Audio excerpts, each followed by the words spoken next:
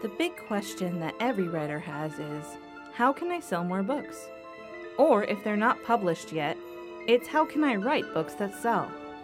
But when writers approach selling books from a numbers perspective, they're missing out on the amazing relationships they could be building with readers through their stories. It's impossible to write books that resonate with readers when you're writing for money, because money can't read. But shouldn't writers be able to make a living with their stories? Well, when you connect with human souls, readers turn into fans and friends, and that's when consistent income begins. That and so much more. But how do writers connect with readers? That is the question this podcast aims to answer. My name is Kristen Spencer, and this is the Expensive Words Podcast.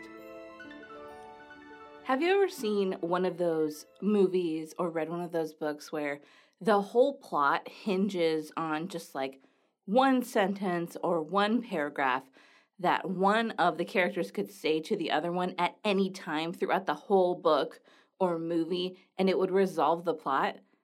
Yeah, I hate that. So today we're going to talk about why that's not the best thing, and also why that's not the best approach to life as well. And we're going to start with last night.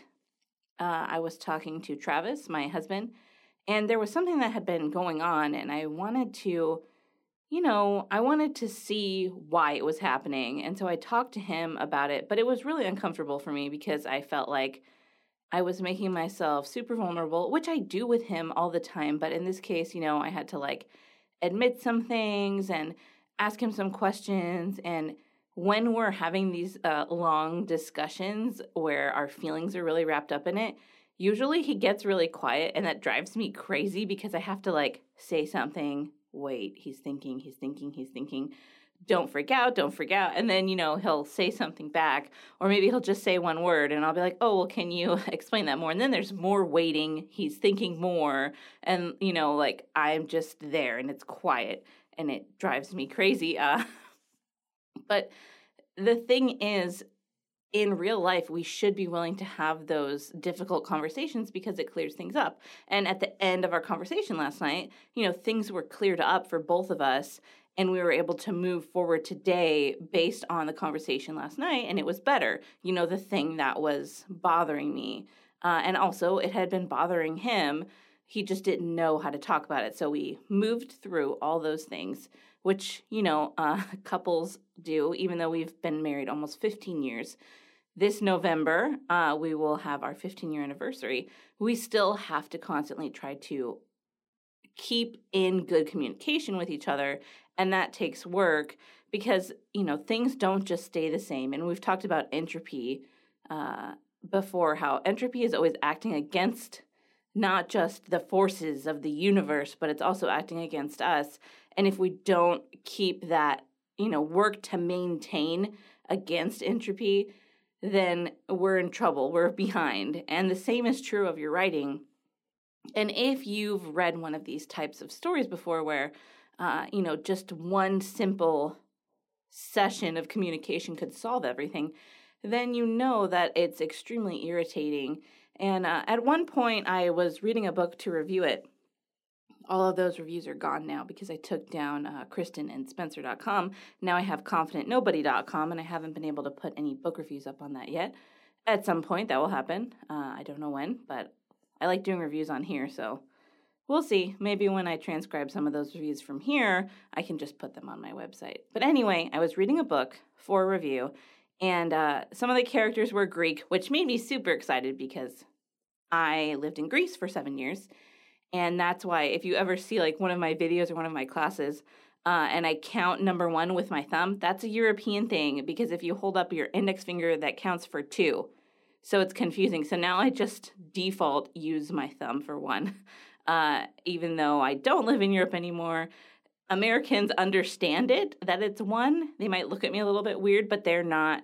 It's not the same type of confusion, and I don't know. Maybe I'll live in Europe again at some point, but now my brain is kind of hardwired that way.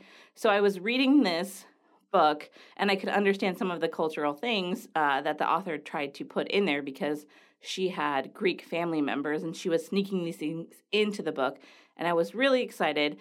But the premise of the book, and I cannot remember the name of it right now, is that there's this widow and her husband died in the mines, and then there's this Greek family, and everybody's treating them awful because they're immigrants. And, like part of that story is based on real stuff that happened to her family, and that does not surprise me at all. But the thing was, like, the woman is in love with the Greek uncle of the kid she's tutoring, and if they could just actually have a conversation, like, she's super poor because her husband has died, and she doesn't have his income anymore, and she still has all the bills that they had together. If they could just have, like, one conversation about 25% of the way through the book, then the plot would be solved. And I'm just like, I can't deal with this. And there's so many movies and books, like I said, that have that premise where a really simple miscommunication is causing the whole plot, like all the plot points revolve around that. And I just don't think that that's very nuanced writing. It's not. It's lazy. And so I'm going to do a whole one episode at least, but probably more episodes about Ted Lasso, Apple Plus TV, whatever it's called. Their channel has this show, Ted Lasso, which is Jason Sudeikis. He plays Ted Lasso, and it's based on a parody of a character from a series of NFL ads. So everyone, I think, was kind of like, what is this going to be? And I will tell you right now, it is some of the best storytelling I have ever seen. There's like a flash of nudity in the very first episode when Ted Lasso looks into Jamie Tartt's locker, you see a topless photo of Keely. So if you're trying to avoid that sort of thing, which I generally try to avoid that for personal reasons, then, just don't look when he looks into Jamie Tartt's locker and you'll be okay. And there's no other nudity in the rest of the show. There is a lot of language. I wouldn't watch this one with the kids around. But one of the reasons why the storytelling is so outstanding, and I basically cry every episode because I cry when I see good storytelling, but also this show makes me have all the feels in the best way. And one of the reasons is because there are no things that could be solved with a simple communication, with a simple line of communication, because most of the adults in this series are actually trying to be emotionally healthy. And it is so refreshing and so amazing, and it draws you into these characters so quickly. So if you're going to write a book that is based on miscommunication due to the character's lack of emotional health, and that's the only thing you've got for a plot, I would encourage you to go back to the planning stages, because it's not enough. It's not, and it drives people who love storytelling like me crazy, because it's not really storytelling. It's like a gimmick. And that's why we hate gimmicks, is because it's one idea and everything is perpetuated off of this one idea, and it can't be complicated. And it's something that we've seen so many times. And so I would challenge you, like, what kind of event can you bring into the book to challenge the main character so that you actually have something for them to overcome besides being afraid to have a conversation? And listen, I understand that having conversations like the one I had last night with my husband can be very scary, and it doesn't feel good to have them. But after you have them, you're able to move forward, and you're able to have that emotional health, and you're able to have that intimacy inside of that relationship, because you're willing to drop your guard, because you're willing to feel uncomfortable for someone else. And that's what love is. And I don't just mean romantic love. I mean any kind of love, familial love, friendship love. In Greek, they have different words for different kinds of love, which is awesome. And, like phileo, which is the ancient Greek version of brotherly love, like a friend type. Well, it's like a friend type love, but kind of almost familial love with someone who's really not your family. And now in modern Greek, if you're friends with someone, you call them philemu, philemu. And that means hello, my friend. And it's that word. And friendships in Greece have a really distinct quality that I love. And I would like to bring that over to the U.S. because I feel like we're missing some of that friend love. But that's the thing, is when you love someone, you are putting yourself out there to get hurt. And for me, I struggle with this still because I will put myself all the way out there. That's just who I am. I do that on this show. I do that in all my relationships. You can ask any of my friends. And then, when there's not reciprocation, which will happen sometimes because people aren't willing to be uncomfortable in order to have that deep connection with me, then I feel a little bit bummed out. But I just have to keep going, and I keep building relationships. And that's what you can do in real life, and that's what your characters can do, and that makes them more interesting. That gives their character arc, that bigger slope, which is what you want, that bigger curve. And you can do it. Don't be scared. Don't say, I'm going to write a book based on a miscommunication because that's all I can do. No, it is not. And even if you go, maybe this is your first episode listening, but if you listen to this podcast, you will hear examples from film and books of things and tricks you can employ in order to write more compelling characters. Or if you go pick up any one of my books about writing, we talk a lot in Write the Perfect Read that I wrote with Maria. We talk a ton about character. There's a whole chapter on it because character is very important. And we do talk about how, look, this is how you write an unlikable character that the readers will actually like, and all these different complicated things. And you are a real complicated human being. You can take your experiences and put them into your writing. And if you're someone who has a hard time being healthy, we always talk about building a support system, right? Going to therapy, make sure you're eating right, make sure you're exercising, you're sleeping, you have those friends that you can talk to, who you can talk to about anything. You're building those friendships as you're going. And also you have to learn how to have boundaries. If you're anything like me, I still have a really hard time saying no. I had an incident of that last weekend where the whole weekend got crazy because I was like, no, I can't say no to this person. And it's probably like the last person that I have a really difficult time saying no to. And I won't say who that is because that's private. I mean, I tell you guys a lot, but this is an issue that has to do with someone else. It's not really my thing. If it was my thing, I would tell you. But so if you are struggling with boundary issues, which you see in a lot of books with characters, which is fine. A boundary issue is when you have a hard time saying no to someone, even if it's unreasonable, the thing that they're asking you to do, or it wrecks the plans that you have, or it turns you into the kind of person that you don't want to be anymore. There's a really good book called Boundaries by Dr. Henry Cloud and Dr. Peter Townsend. Is that right? Henry Cloud is right. I feel like Townsend's first name is wrong. Anyways, it's Boundaries, and it's got like a red pencil on it, and they're drawing a line on the cover. It's such a clever cover. All the covers for all the books in that series are really good.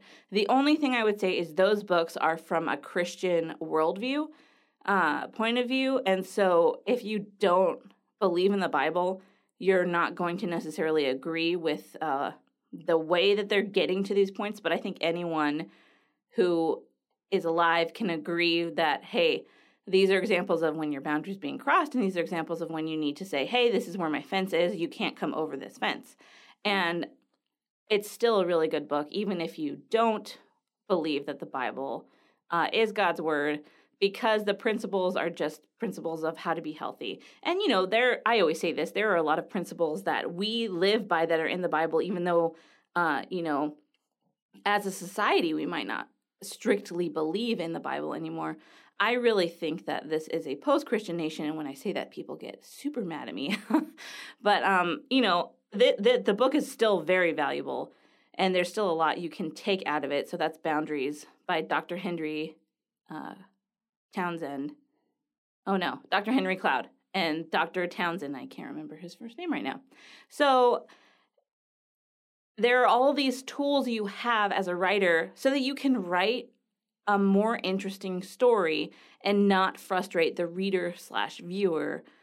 I think that I watched The Kissing Booth 2 on Netflix because I'm a sucker for YA. I still read YA. My favorite authors are YA authors. I really love Claudia Gray and Nicole Yoon. And so I was watching The Kissing Booth too, and the whole plot revolves around miscommunication, and I'm just like, and of course they have to introduce a love triangle, and I'm like, because I mean, like, I still like reading and watching love triangles. I feel like they'll never get old, but I'd love to see something a little bit more unique. And I know that coming of age stories always have those because people have complicated amounts of feelings, but I never really remember being actively trapped in a love triangle growing up, and I have never gone through anything like that as an adult. I mean, obviously I've been married for almost 15 years, but still, I don't know anyone in real life who is in any kind of love triangle. I mean, I remember that my best friend growing up, she did kind of go through one at one point, and the person who I wanted to win won, and they're married now, so that's pretty awesome. But that's the only real life example I can think of. So I just want to see something a little more creative. I don't really write love triangles. There's something going on between some characters in the next Plunge into Darkness book, but it's not a triangle, and I kind of stripped that away from everybody right away. And it's not a traditional relationship either, which was fun to write. But I just know that we can write better stories that don't hinge on all of this. If they could just have one moment alone and talk to each other. Real adults that are healthy, they make time to have these difficult conversations. And so it's very irritating. And that's why I'm like, I don't know if I can keep watching Heart of Dixie, which I was watching to see they had this interesting love pentagon. Because, like I said, I would love to see something besides the love triangle. But now it's like ballooned into this insanity, and the characters don't really have honest conversations with each other anymore. So I'm like, I'm probably going to peace out of this show. And I know it doesn't have an ending because it got canceled. So maybe I'll just quit that this week. We'll see what happens. Maybe they can win me over in the next episode. But my kids are like, why are you still watching this? I'm like, I don't know why. They're like, it's doing all the things you hate. I'm like, yeah, it sure is. It is, and these kinds of shows use emotional manipulation to keep women watching with elevated drama and now men and women, because men have encountered these types of emotional manipulation through media, and they are more likely to partake in it. But yeah, I don't like being emotionally manipulated ever. So yeah, we'll see what happens with that. But I just, that was my explanation on why I don't like the miscommunication plots, and some alternatives you could choose to write instead of those.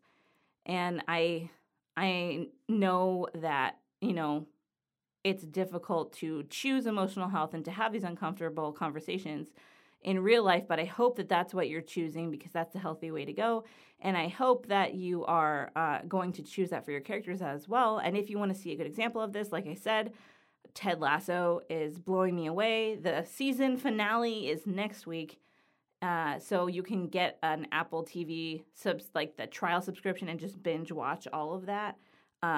There's also a few other things I would recommend on Apple TV. If you're going to binge watch, I would watch the Beastie Boys documentary, which it has a ton of language, and there's like some, inappropriate images. Like they have a giant phallic symbol that gets blown up in one of their tours that they did. So you see that on stage.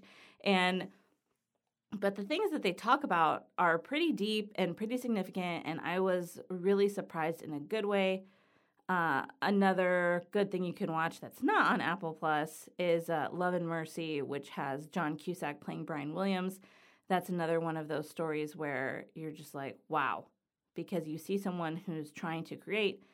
And so that's a great movie. I'll you know what? I'm going to make a list of things that you should binge watch on Apple Plus when I do my Ted Lasso episode. So thanks for listening. This has been Kristen on the Expensive Words podcast, pouring out my heart for you, my wonderful listener. If there's any question you want to ask me, if there's anything you want to tell me, you can go to expensivewords.com, or you can find me on Instagram at kristen.n.spencer. And I would love to hear your wonderful writing thoughts from your amazing writing brain. Happy writing.